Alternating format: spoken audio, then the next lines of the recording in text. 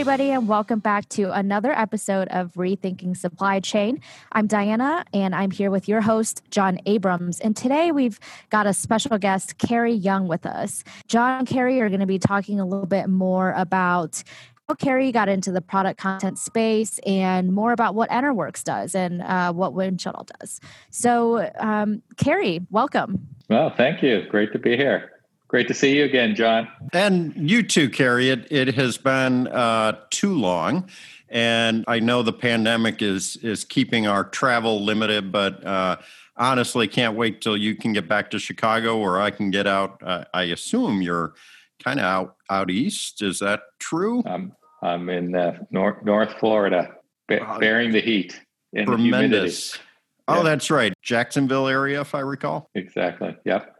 Great. Well, quite warm. Hope the recent hurricane didn't impact you too much. And good. So I'm really glad that you're here. One of the things, and it came up as we were working through some things last week with your team. One of the things that came up was that you and I were both at a Comdex event years ago. And what I'd like to do is get a sense of how, what drew you into product content? My perspective is that the world of product content and organizing content at the manufacturer, that's been going on for some period of time. And now, as manufacturers and people with product information have gotten better at that, they're optimizing further out. So they're optimizing all the way to the retailer and down to the consumer. And that has all sorts of implications. But I think, my origin story of getting into this was through networks. I built networks for Chicago Tribune and then Tribune Company and worked with folks at NCSA, so the supercomputing lab down at University of Illinois. And I'm kind of curious because I know we used to go to the same shows and same big networking events when we were all trying to make computers talk to each other. How did that stage, how did you get from the early versions of computing and networks into product content? Sure. Actually, the story is pretty interesting, and I'll try to keep it short because it's actually kind of a long story. But I was working for a global distributor at the time. This is in the early 90s.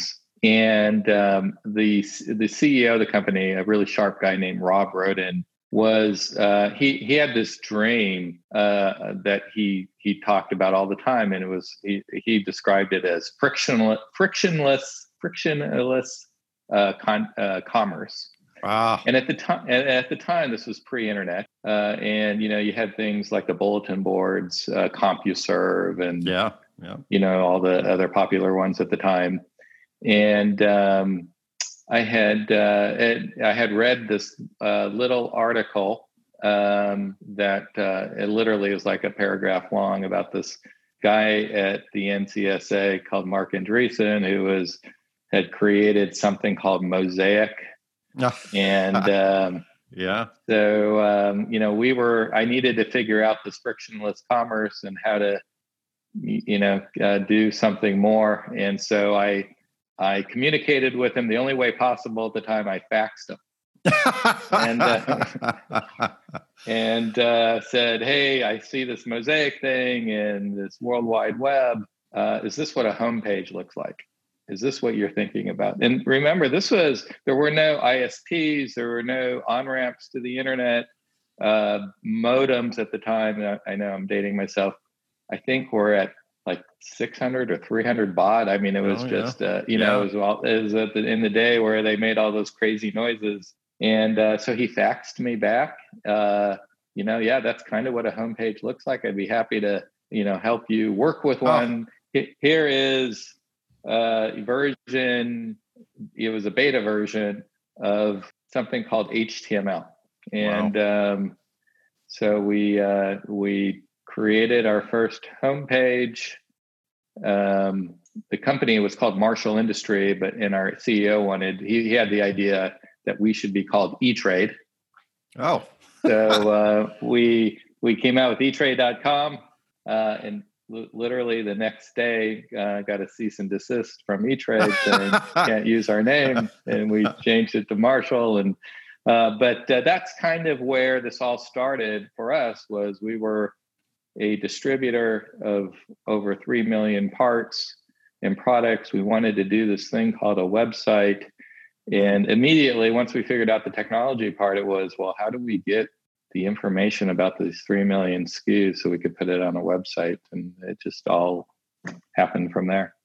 That, the fascinating story. And it's interesting. We had similar, reasons to get into computing. I was doing it from or networking, if you will. I was doing it from how do we optimize the distribution of radio, television, newspaper content? And so while it wasn't a lot of SKUs, it was massive amounts of information. And this is, as you know, back in the days when a gigabyte was almost unimaginable in terms of content, a news recording, whether it was just plain old audio or video, which was just so hard to deal with from a digital side back then, that much information, you just didn't have a vehicle to move it. So Tribune Company at the time, we were talking about networks, but you kind of couldn't deal with the constraints on capacity that existed back then. Just a quick Marc Andreessen story. So one of my brothers actually was at the University of Kansas, and he was in their supercomputing hub. And so he knew Andreessen from that side of the house. And Andreessen said he was going to start this company and moving out to California. And did he want to go? And his answer was, I kind of like Kansas. I'm having a good time. What's in California? And he said, well, really like to have you. And I remember being with that particular brother at my parents' cottage up in Wisconsin when NBC News launched their broadcast with I guess they were going public, and it was the biggest IPO at the time ever. And I just remember my brother in the house screaming that he had not joined Andreessen out at his new company out in California. Anyway, funny stories from back in the day. So my curiosity then, I think it has taken an unreasonable amount of time to go from the concepts we were dealing with in the early 1990s of this stuff ought to work together to the fact that if a product recall, for instance, is issued today, you still don't have a connection all the way to the consumer. And I'm frustrated at the sort of lack of industry speed at connecting all the things together. I'm curious your perspective on that. Yeah, I would agree. I remember going, back in the early 90s when we were sort of contemplating all of this, and some of the things that we were trying to do as a distributor, we were that junction box. We were trying to link the manufacturers to the end user, whether that was the engineer or the end consumer. And a lot of the things that we were trying to do back then and trying to connect the supply chain, if you will, or the, sort of the value chain all the way across, people are still trying to do, 20, 30 years later. So it is frustrating. It seems to be moving at a very, very slow rate for whatever reason. It's hard to do. I guess that's the reason. Yeah, I think it's hard to do, but I end up in conversations with folks every once in a while who say, well, but supply chain isn't sexy enough to command our attention. And so we're going to invest in the marketing aspects of our website or some such thing. And that really puzzles me, because a website to me is sort of, it's like window dressing. There's nothing really functional about a website versus the mechanics of moving product information. And so I'm, maybe it's not sexy doing core supply chain work, but it seems more like there's more opportunity to unlock. There's more profit. There's more efficiency. So yeah, I share your frustration. Do you think that's going to change? I think, definitely. I think it is changing. It was already, I think, changing pretty rapidly pre-pandemic already because, companies, needed to get products to market faster. Products are changing more quickly. And, being able to get these products out to the shelves or wherever they need to get to, that was a goal we see all the time. That's a reason for purchasing a product information management system. I think the pandemic and COVID-19 has really accelerated the need to do that, as well as companies are selling more online, as supply chain issues become, more critical because of the lack of, the difficulty of moving products around. So I do see that changing, and I see people accelerating their plans all up and down the supply chain. Yeah, and I do too. We deal with that ugly last mile, as you know, of the supply chain, and we're getting hammered for a much broader set of endpoints than we could have imagined. We thought we were keeping up, and we're not. And that, from a business perspective, that's a good thing.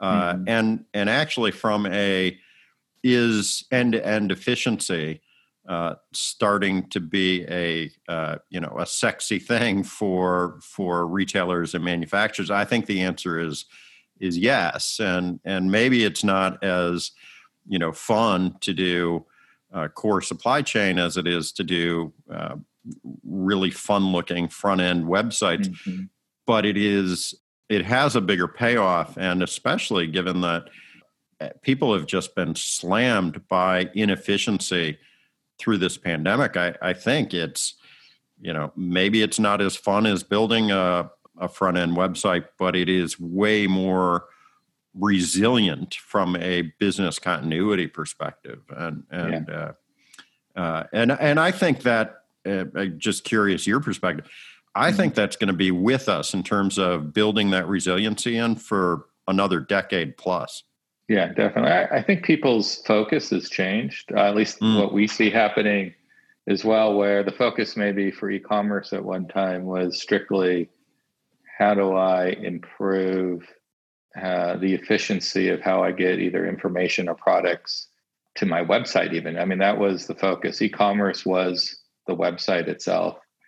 And that's really changed. If you talk to the leader, of e-commerce now for a typical company, they're more focused on all of the endpoints, the channels, the end retailers, the marketplaces, way more than they are just their website. Their website now is really just one small aspect of a company's e-commerce strategy.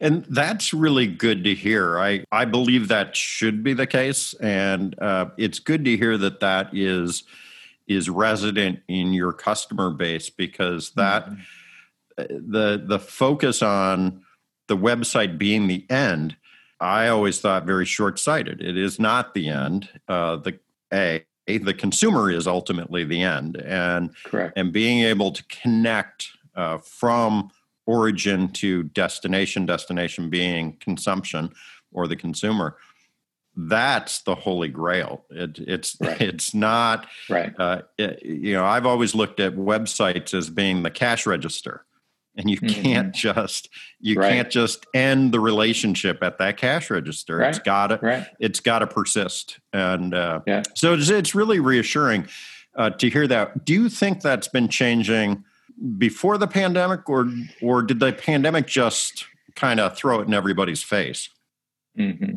No, there were. It definitely was changing pre-pandemic, but I would say, it was not pervasive. There were companies who really got it, who really understood it back then, that this was going to be important, that it was more than the website itself.